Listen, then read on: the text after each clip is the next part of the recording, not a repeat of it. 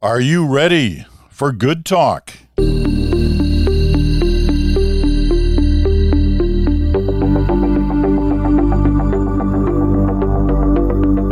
of course you're ready.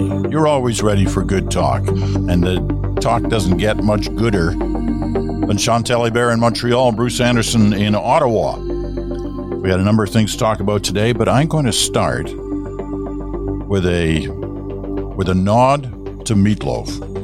I mean, this was not the kind of news I was wanting to wake up to today. You never want to hear about anybody leaving, especially somebody who's had some kind of, impact on your life. I mean, I remember Meatloaf when Meatloaf came out in the, became a dominant figure in this kind of mid to late 1970s, and Bat Out of Hell was the big song, and it kind of changed everything. And he became not just a rock star, but a rock icon. Paradise by the Dashboard Lights. I mean, there's a whole string of great songs from Meatloaf that made him an icon, that allowed him to sell more than 100 million albums. Now, there are not a lot of rock stars who can claim that kind of number. And he was not just a rock star, he was a theater star. He performed on Broadway. I mean, he was quite the guy.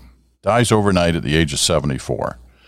One of my favorite broadcasting moments, I've mentioned this before, but it's worth mentioning again today, was with our old friend and colleague, Craig Oliver. And it was back in the 1970s when Meatloaf was just taking off. And Meatloaf was being interviewed on Canada AM, and Craig was filling in for whoever, I think Norm Perry was the anchor. And Craig was filling in for him, and they gave him the assignment, okay, you got to interview Meatloaf. And Craig was like, I don't know anything about this. And they said, no, here it is. Here's the background notes. So he starts off. His first question was, what do I call you, Meat or Mr. Loaf? And I thought that was great. It was just a great start to the interview. And it was a fabulous, typical Craig Oliver moment. It was great. And Meatloaf handled it, as one might expect. He handled it really well. Anyway, so that's my little bit. I know it's taking time away from you, Chantal, and from you, Bruce, and I'm sorry if I did that. But I know Bruce is a huge music guy. So I just wanted to hear Chantal sing a little bit of a Meatloaf song. I thought that's what we were going to do this morning. Well, I will do that if you sing a little bit of Karim Ouellet's songs, because he died this week in his mid-30s, and Quebec and the Francophone planet were in shock. So I'll trade you. Mid-30s. Another show, maybe. Another show, another day. That is not fair. Mid-30s. My gosh. Okay, well, enough said on those two moments. Thank you, Peter. I can't believe. Rest in peace. Rest in peace to both. All right, moving on to politics. And Chantal, will let you start on this one. We have a couple of tweets this week from Mark Stroll, Conservative MP. And if you don't know Mark Stroll, you probably remember his father, Chuck Stroll, who was a longtime Reform MP and Conservative MP for almost 20 years, I think. Mark Stroll has been in the House of Commons since 2015. And he has, some influence within that party. And it was interesting to see this week that he came up with a couple of tweets that have got people talking. And it's all around, obviously, the leadership issue. So Mark Stroll tweets this, first of all, 2 days ago. Thank you, Pierre Poilievre, for your clear and decisive leadership. That's it. That's all the tweet says. And it's attached to a Pierre Poilievre tweet about the trucking issue and about vaccinated and unvaccinated truckers. So that got a bit of action as a result. And so yesterday, Stroll tweeted again, but this time about another potential leadership contender in the Conservative Party, Leslyn Lewis. And he says exactly word for word the same thing. Thank you, Leslyn Lewis, for your strong and principled leadership. Little different in the wording, but the point is the same. So what do we make of that? What's the headline out of that, Chantal? Some context before the headline. Mark Strahl is one of the MPs who was not included or lost his shadow cabinet post after the election for questioning vaccine mandates.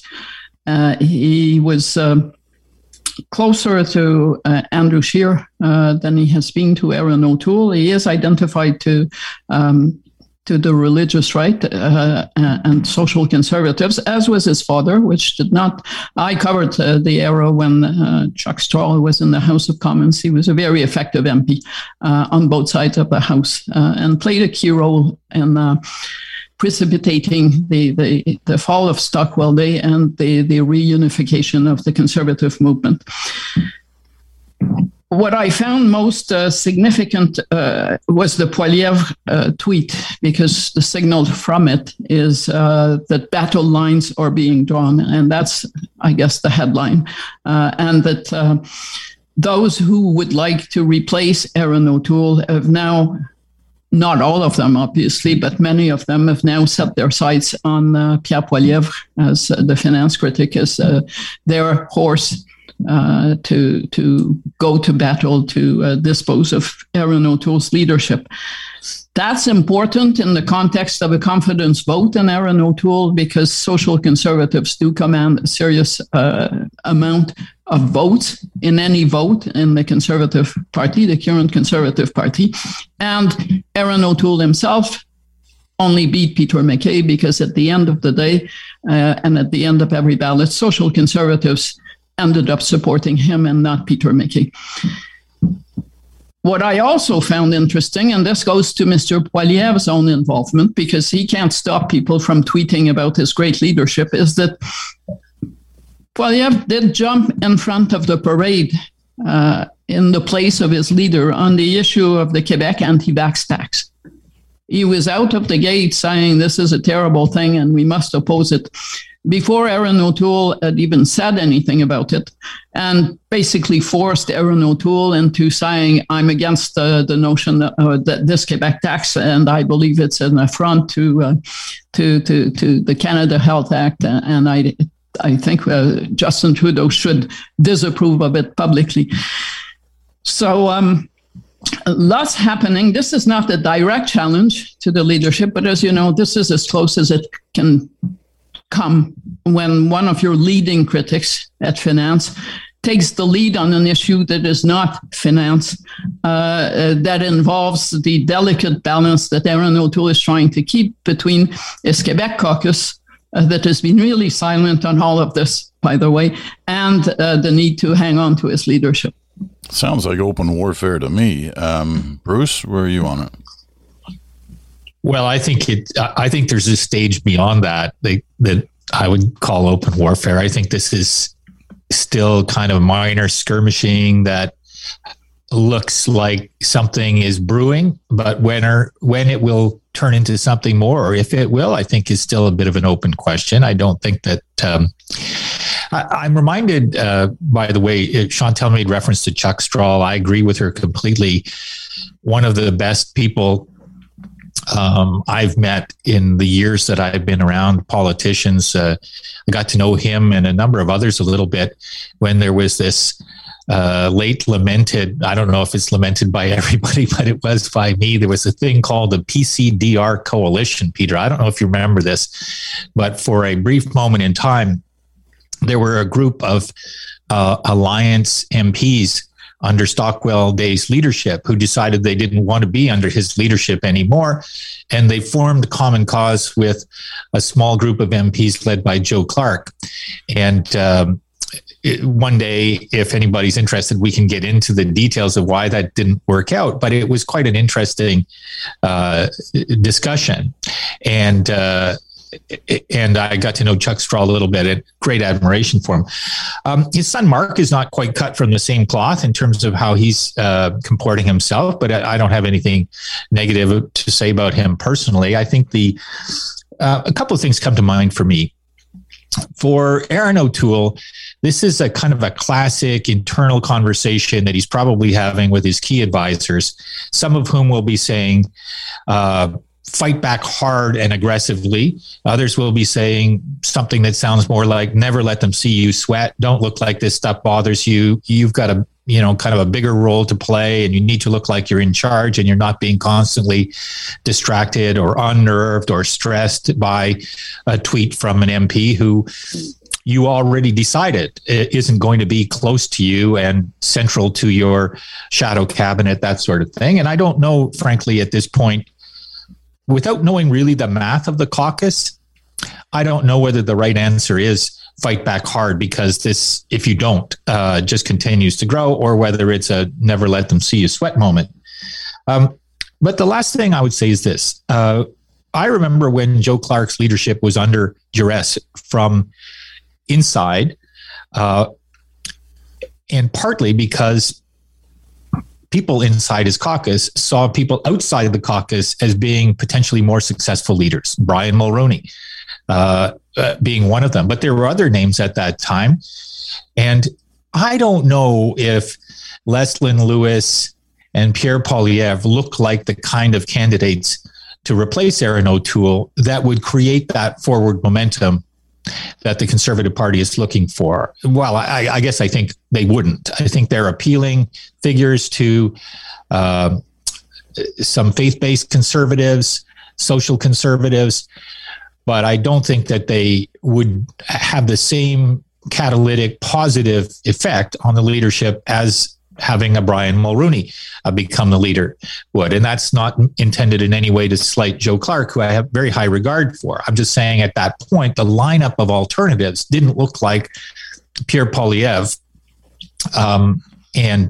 And I don't know the makeup of this Conservative Party today, whether that will matter. I mean, they may look at Poilievre and Leslyn Lewis and say, that's exactly what we need.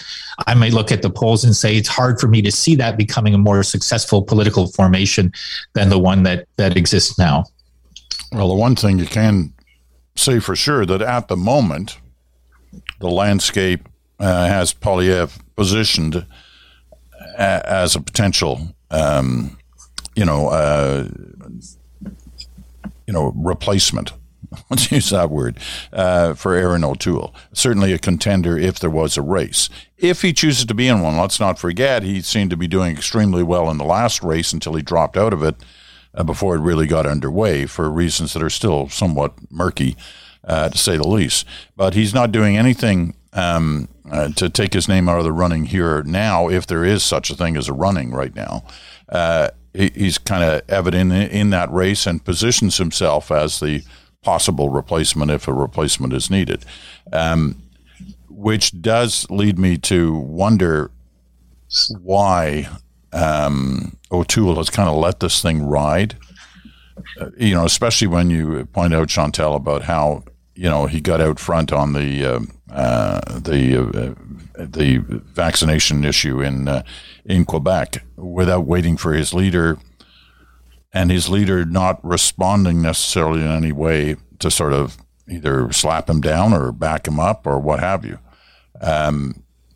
I find that surprising. He made his leader look like he was a puppet, and Pierre Poilievre was the puppet master. And in applying the principle that you should keep your enemies close, Erin O'Toole has placed Pierre Poilievre in the spotlight, finance critic. That's who legitimately can call news conferences at a moment's notice to talk about the economic issues of the day and what are you supposed to say. In the previous parliament, Erin O'Toole had stripped Poilievre of the finance critic role for reasons that always also seemed a bit obscure. He did not get more of a performance from Ed Fast, who was appointed in his place. Now he has replaced Poilievre as finance critic, which basically means he can't do I'm going to strip him of his portfolio again. There are only so many times you can do this. My impression from the outside, looking at all this, but also listening to some noise from people who are not going to rush to cameras and microphones to say what they really think, O'Toole's leadership is growing increasingly weaker. And his caucus support may still be there, but it is softer in the sense that at some point there are people who would rather keep Aaron O'Toole as leader, but who are starting to think that this guy can't win the party and will never win an election. And a lot of things have hurt O'Toole over the past few weeks. That video we talked about last week, the doomsday, you're all going to freeze in your houses because Justin Trudeau will cut off your heating within 18 months.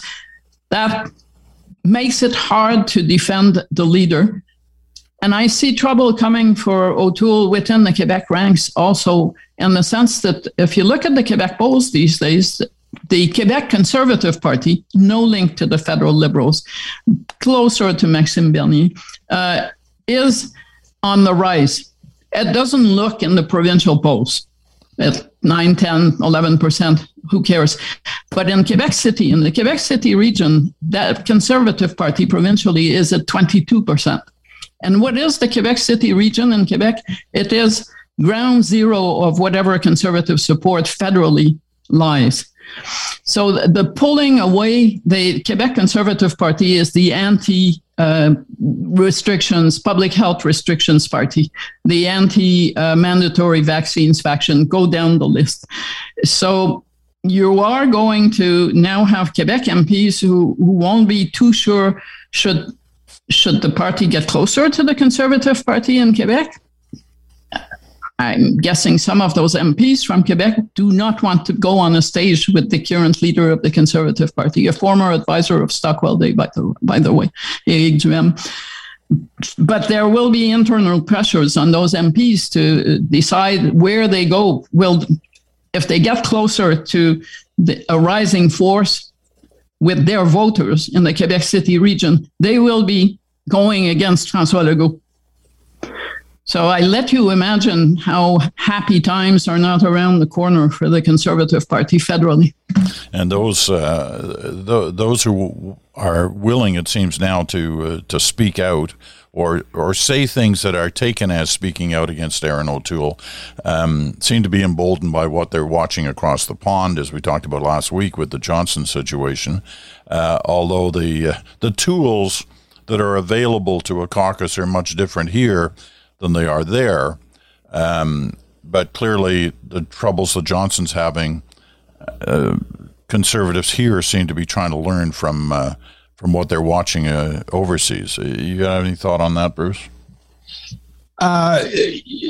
Well, I think that I don't know. I'm watching the show in the UK, and it looks way more combustible and out there than this kind of quiet, mostly behind the scenes version. And they have a mechanism by which Johnson could no longer be prime minister within, days if his caucus decided that. And we don't really have that. I mean, technically it's possible, but I don't find the similarities there. But what I did want to mention, Peter, is I think the thread that can be drawn between Mark Strahl's pleasure with Pierre Poilievre's tweet and the one by Leslyn Lewis is that they were both really about anti-vax sentiment. And if Pierre Poilievre ends up being kind of tagged as the climate indifferent anti-vax candidate leading a party that's, that doesn't really have anything to say about human rights in Canada as it relates to Bill C-20, and does have some things to say, but they're not particularly coherent with respect to China. That's the biggest problem I see for the Conservatives, is they could take out Aaron O'Toole, but what would they be campaigning for? Because everything right now looks like they've kind of got an idea that they think will be popular for the next 10 minutes. And nobody's really sort of laying out something that could be popular for 10 months or 10 years. And I get that that's the life of the opposition politician, but I think it's taken to an extreme, especially when I see Pierre Poilievre talking about inflation every day. At least you could give him credit for being consistent and on point about that. Every once in a while, he drifts into connecting inflation to anti-vax, but it's not an economic plan that people can look at and say, well, that would be better for me than this one, especially those people who are selling their homes and making huge amounts of money, which is part of the housing dynamic that doesn't get talked about that much. A couple of points. I think Poilievre is using his critic's role to talk about something other than anti-vax politics, and he is being well positioned by Erin O'Toole for that. But I think there's another game in play here. Don't forget that the Conservative caucus voted itself the power to call for a leadership and trigger a leadership review. That happened at the first caucus meeting in this parliament. So yes, they do have the power. If enough of them call for a caucus vote and that caucus vote goes against Erin O'Toole, they do have the power to trigger a leadership review. That's new and different. And as far as I know, they're the only federal party that voted itself that power, the Liberals right, and the NDP Chantal, decline. It's not and next day they have a leadership choice. No, but it's before August 2023. Right. And if you are looking at Erin O'Toole and thinking he's killing time to get to the next election, which could happen before the summer of 2023, the fastest way to get an earlier leadership review is through caucus. Now, I would assume, having watched what Bruce talked about when those Reform MPs, including Deborah Gray, who was the first elected Reform MP, walked away from Stockwell Days caucus to join forces with Joe Clark's rather tiny caucus at the time. That didn't happen over weeks. And the reason it worked is it happened all of a sudden. It was a strike that was meant to succeed or not, but it was surgical. I wouldn't put it past the people who want to have this leadership review and to push O'Toole out to be slowly but surely trying to build the caucus support they need for a strike of that nature. Makes sense.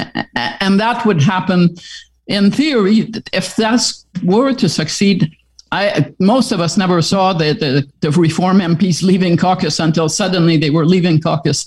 I suspect that if they were going to be doing that, they wouldn't be publicizing it on every rooftop weeks before they actually move on O'Toole. But I think some people are exploring whether they could move on O'Toole. All right. Okay. The Liberals must love this stuff because, it's not like they don't have issues, starting with inflation and housing. See, the Prime Minister's doing some stuff on housing today. We might actually get Bruce to say something about housing a little later on in this. But another thing that's happening on the landscape right now is for the NDP, and we're going to talk about that when we come back.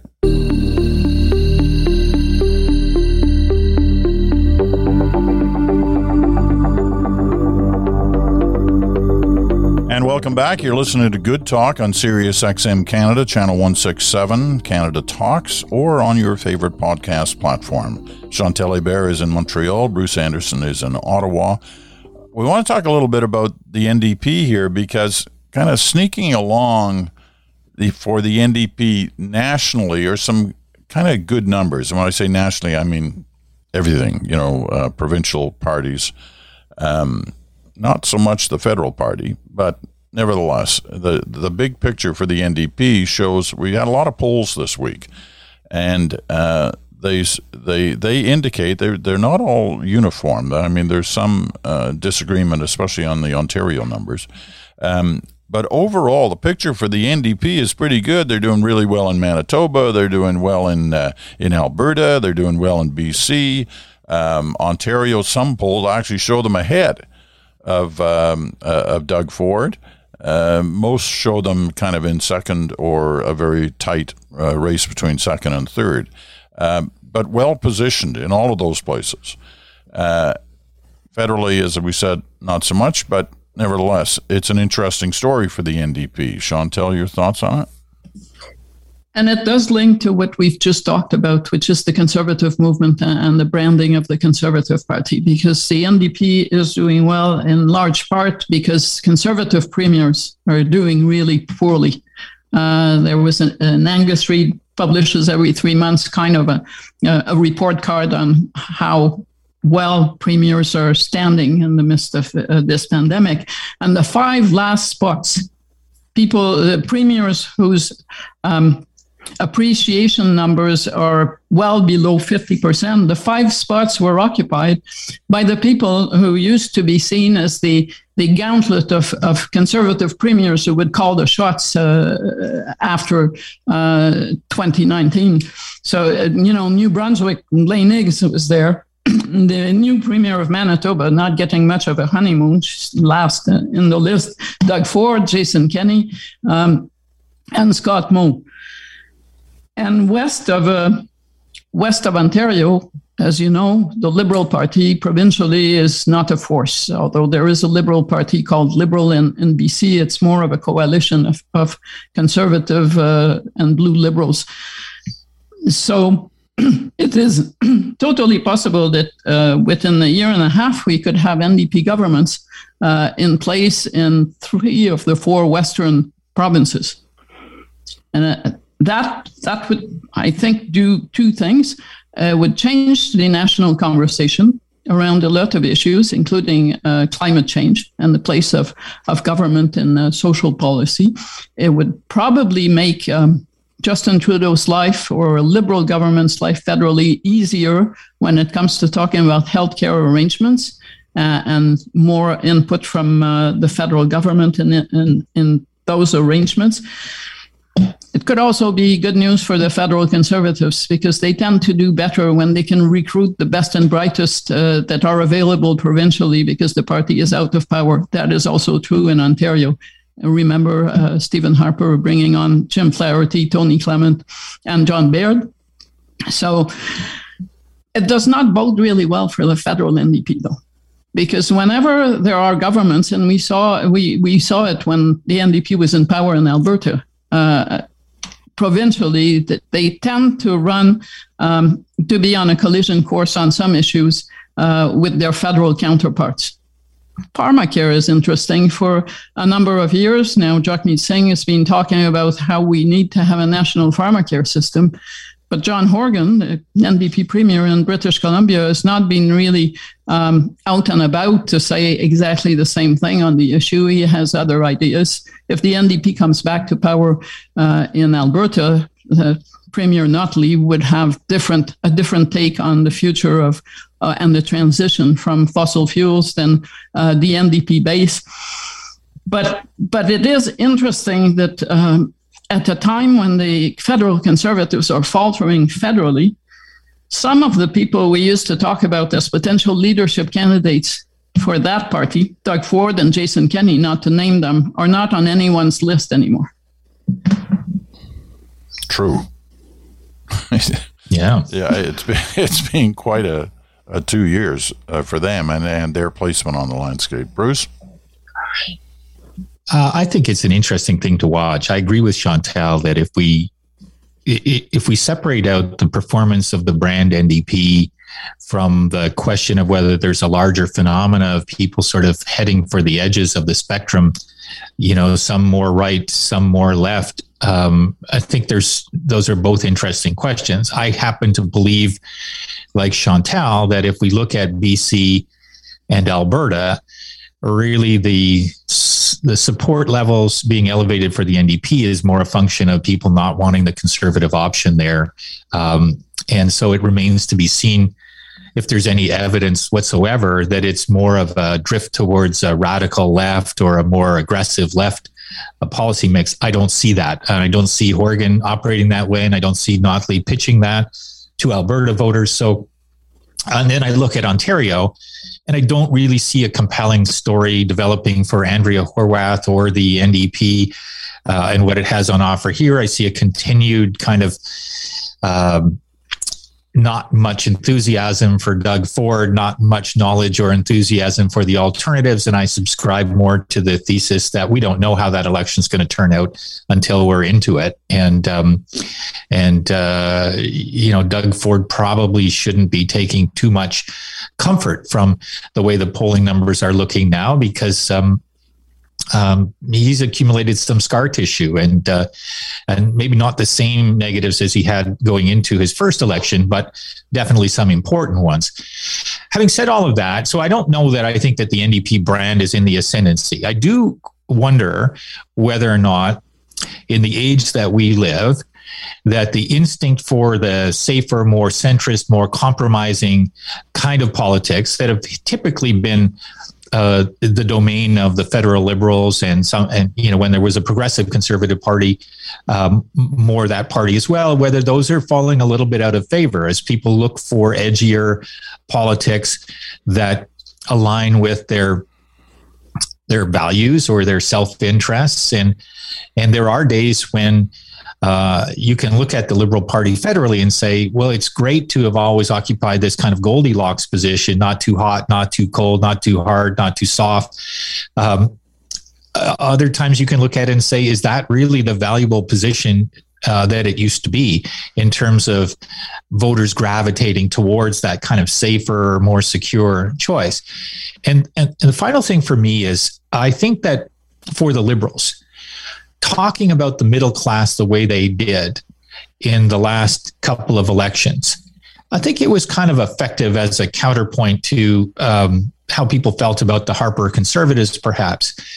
But I think it's a bit of a rhetorical trap, because I think there are a lot of people who don't know that they might call themselves middle class, but they don't feel that the economy and the capitalist system as it's working now is really doing much for them. And in that kind of a market, NDP rhetoric and policy ideas might find more traction, and Liberals may need to think about whether or not that language is as kind of penetrating and rallying as it would have been in the past. So it's very interesting to watch. And obviously, south of the border, we're seeing that polarization play itself out in a much more aggressive way. I hope we don't see that here. Because I do believe that compromise and consensus and ideas that are more towards the center of the spectrum are more likely to keep the country united and going in a positive direction. But that's what I'm a little bit anxious about, for sure. Mind you, to call John Horgan or Rachel Notley an embodiment of a move to a more radical left would kind of be to overstate the case. I think the experience of premiers west of Ontario, or even in Ontario, that came from the NDP is that they tended to be federal liberals. Look at Bob Rae. You wouldn't call Gary Doer a die-hard socialist in any way, shape, or form. Former premier of Manitoba, who ended up taking on a diplomatic post from Stephen Harper, of all people. So Bob Rae, let's not forget our old friend Bob Rae. And I was going to mention Bob Rae. Yeah. So I think the danger I see is for the federal NDP, that they go the far left or the further left option and divorce themselves from the people who are actually willing to vote for the NDP brand west of Ontario, or even in Ontario, because at that point they will isolate themselves in a place where they will be narrowing their options and going back to being a movement or a protest party rather than a party that is in line for power. One could argue that since Thomas Mulcair's left, the NDP is slowly but surely scaled down its ambitions to ever be a government in waiting again, and that a lot of its base federally is happy about that. But that is not what is going to be happening in the provinces. So overall, I find that new NDP governments, I believe, would be welcomed by Justin Trudeau's inner circle going forward, especially if this is going to be the last legacy-defining term of this prime minister. Certainly, I think, were able to do some interesting policy work with Horgan in the run-up to the last election. And I think the expectation is that with Notley, they'd have an easier time of pursuing that climate agenda. And I generally would think that for the Liberals, if you could only wish for one thing, you would want a more radical anti-vax, Pierre Poilievre-led Conservative Party, because rallying the left to the center has always been an effective strategy. And you need a kind of a leader that's scary to the center and the left in order to be able to do that. Let me ask you a question about the Liberals. I know there's a danger in going too deeply on some of these polling results. especially when you start breaking it down province by province, and the number of those being asked the question gets fewer and fewer, and the margin of error gets higher and higher. Having said that, if you're a Liberal, and you like the Liberals are used to not performing that well in much of Western Canada, not all of Western Canada, do okay in Manitoba, do okay in BC at times, but certainly on the main part of the prairies in Saskatchewan and Alberta, disaster zone. But look at these numbers in Alberta from the Angus Reid poll this week. I mean, this is like, it doesn't get, well, it can get 1 point worse than this. Their numbers, according to Angus Reid in Alberta, on this latest poll, show the NDP, as we've mentioned, ahead, actually quite well ahead at 43%, the Conservatives, or the United Conservative Party, Jason Kenney's party, 31%.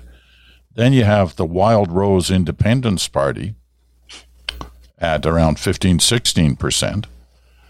Then you have the Alberta Party at 7%. The Liberal Party is at 1%. 1%. This provincially. Do we say anything about that? It, though? Pardon me? Why would you vote for it? I mean, it's not a competitive political force, so it hasn't been for what? It hasn't been for a long time in Alberta, but 1%.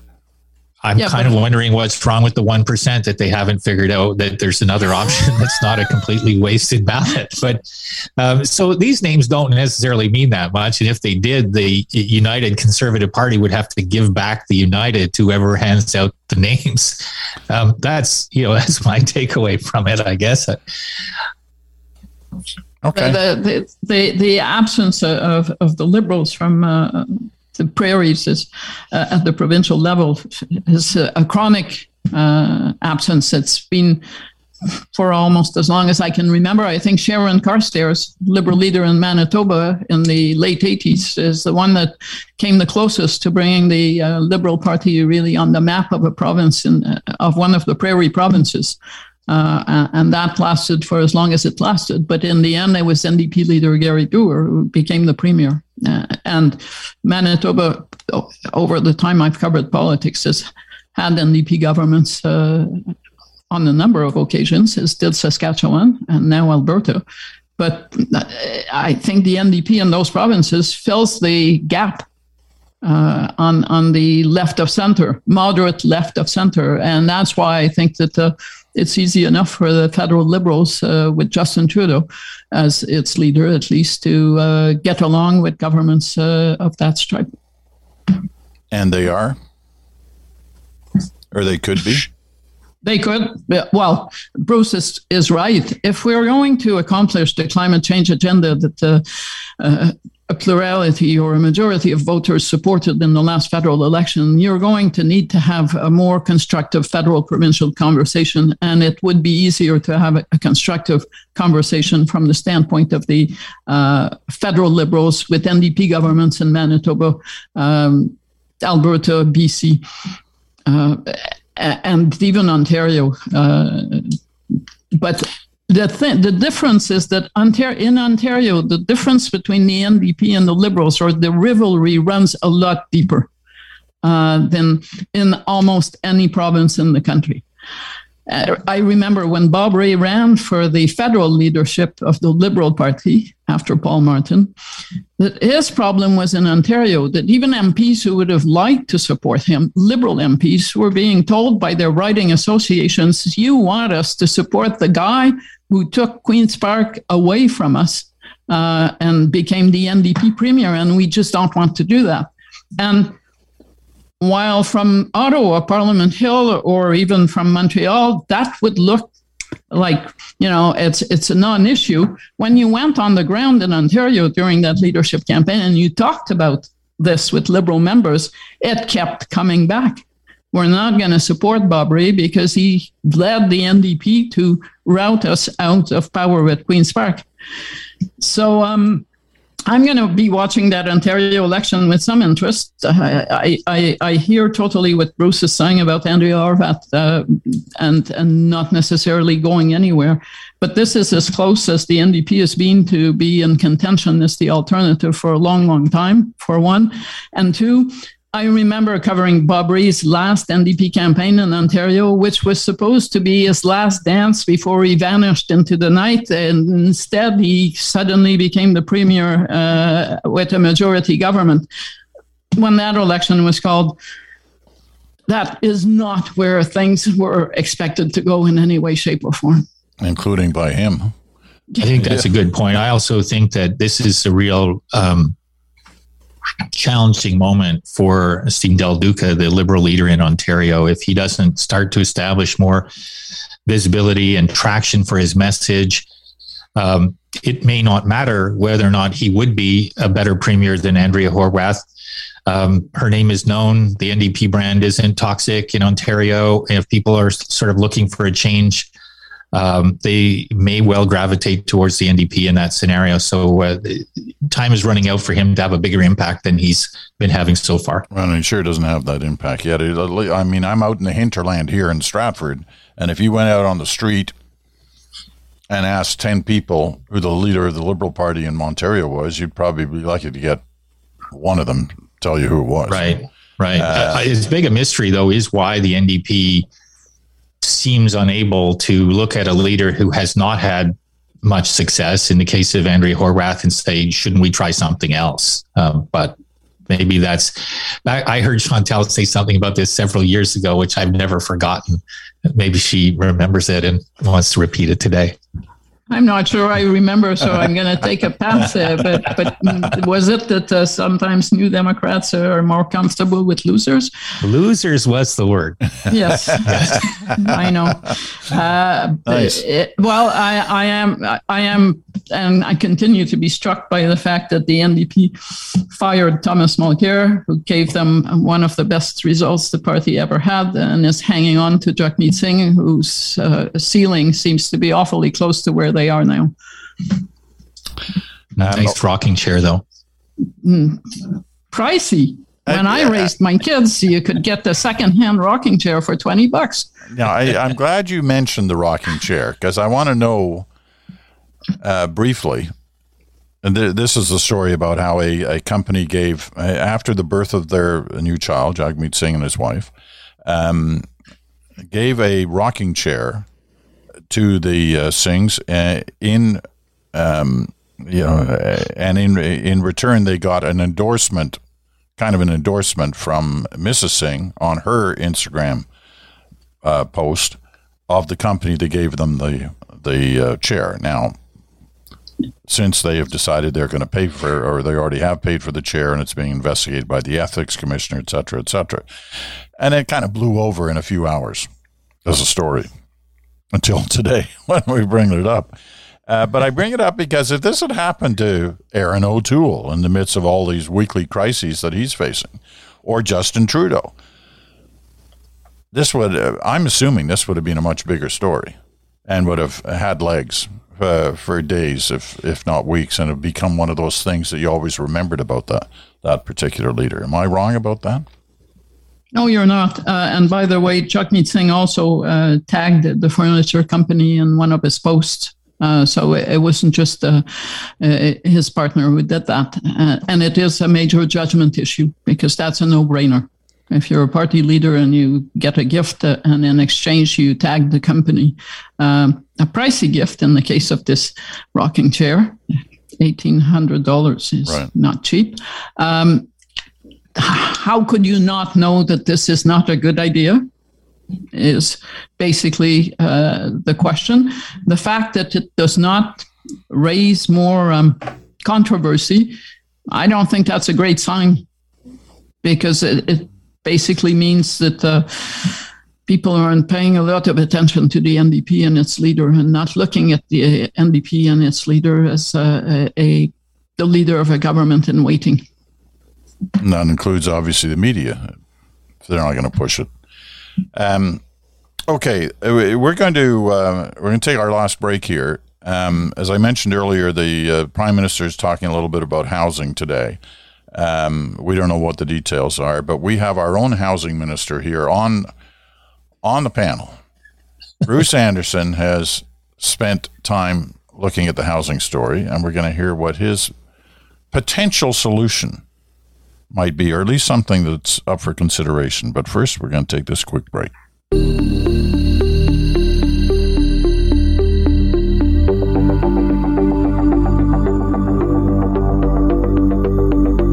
All right, back with the final moments, final 5 or 6 minutes of good talk for this Friday. Chantal is in Montreal. Bruce Anderson is in Ottawa. Okay, housing. We've had letters. I had one, a really good one yesterday that was representative of a number of letters that I've received here at the bridge about the lost generation of homeowners. Unless you've got wealthy parents who are willing to buy a house for you or give you a substantial amount of money to do a down payment, have a certain block of Canadians forever lost the possibility of owning their own house.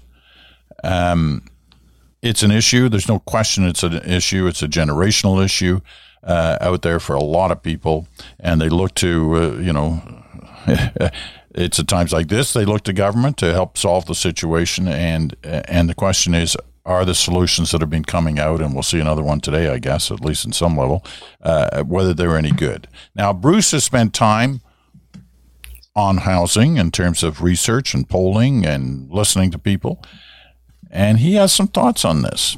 Bruce. Well, let's not oversell my credentials in this area, Peter, but I have been looking at it because I think it's a political conundrum of sorts that politicians can see polls that say housing affordability is a big problem. And then the question is, what actually can you do about it? And I think we have to think about it as having at least two parts. The one part is housing for people who otherwise would be homeless. So really public housing, creating spaces that can allow people who are experiencing homelessness to find their feet, to deal with some of the other issues that often contribute to homelessness. And that's a very particular kind of social policy that's needed. And I think that the federal Liberals, anyway, have been doing a fair bit more in that space in the last couple of years and trying to address some of that concern. The second issue, though, is the one that has maybe more political kind of risk associated with it for governments that don't seem to be able to find that solution.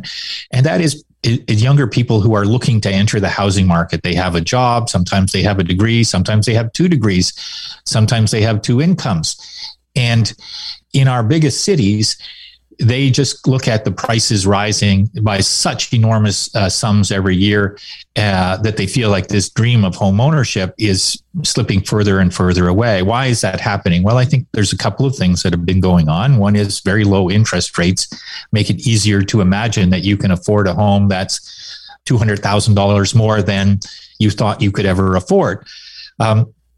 But we've also, over the last 25 years or more, watched as a lot of small towns kind of emptied of young people as they moved to jobs in the big cities. And so the biggest part of this housing affordability problem for that younger generation is in the big cities. And, add 400,000 immigrants to the mix, which is a number that we did in Canada last year, and you're creating a huge demand for a really limited supply. It's hard to get land opened up to build new housing in those large areas because the price of the land is so high. Step back from that, though, and look at Canada, and all you see is space. Almost all you see is uninhabited space. And so I've been looking at initiatives like the one in Tulsa. There's another one in West Virginia, another one in northern Arkansas, where pools of funds have been assembled, offering young people, particularly, $10,000 in the case of the Tulsa one, $20,000, I think it is, in the case of the Arkansas one, to come and live there. And they're provided, they're able to use that money for whatever they want. They just have to stay in that place for a period of time. They can use it as a down payment for a house. And the Tulsa experiment is really an interesting one. And some of our listeners might want to go and check it out, because on the site, it basically says, if you want to come here, here's a link to the houses that are for sale right now. Here's some affordable apartments. Here's the social activities that we're building into the community. And you can have free space at what is effectively a collective working environment. Why are they doing all of this? In part because they've seen the opportunity that remote work provides. And that kind of brings me to the pandemic being a potential catalyst here. The Tulsa program is called Tulsa Remote. It is basically saying to young people, if you can work from anywhere in your job, why don't you come and live here? Because a house is pretty affordable and the lifestyle is something that you might like. So I think in Canada, there's lots of potential to do things like that. And I hope we get inventive in that space as well. Federal government may be working with municipalities. For that, you're going to have to change the culture of many employers who can't wait for the pandemic to be over to require everyone to show up at the office again. The other issue is we've not been building a lot of housing. And so you're going to say, let's just build more. But before you go there, you need to think about urban sprawl, which is not conducive to climate change strategies. Do you want people to be driving, as they are in many areas of the country, the Toronto area being one of them, to be driving 60, 70, 80 kilometers to work? That has been happening in and around Montreal too, where you're at the very limit of where you can assume that you can drive morning and evening, pick up the kids at daycare, etc., and making people harder. And then the other issue is if you want to build in the cities, then people are going to have to accept higher densities of population. That maybe the dream of home ownership is no longer a white picket fence in front of a house with a nice backyard, but it's a large condo that is well insulated for sound, where you can raise a couple of kids. And that's a major cultural change, I would argue, in many Canadian provinces, possibly Montreal being the exception, because in this city, density is something that is a bit different from Toronto or Vancouver, for instance. All right. That's it's a great discussion and a great debate. And it's forefront on the minds of a lot of, I guess, under 40s mainly, who will determine, how this country is going to play out over the next few decades. So this issue is critical for them. So I thank you both for the input on that. And hopefully they're not all going to move to Tulsa or Arkansas or wherever to take advantage of those different programs. I'm sure we'll have ones of our own, hopefully. All right, that's it for Good Talk for this week. Chantal's in Montreal. Bruce was in Ottawa. Thank you both. The Bridge will be back on Monday. Have a great weekend. Have a safe weekend. We'll talk to you soon.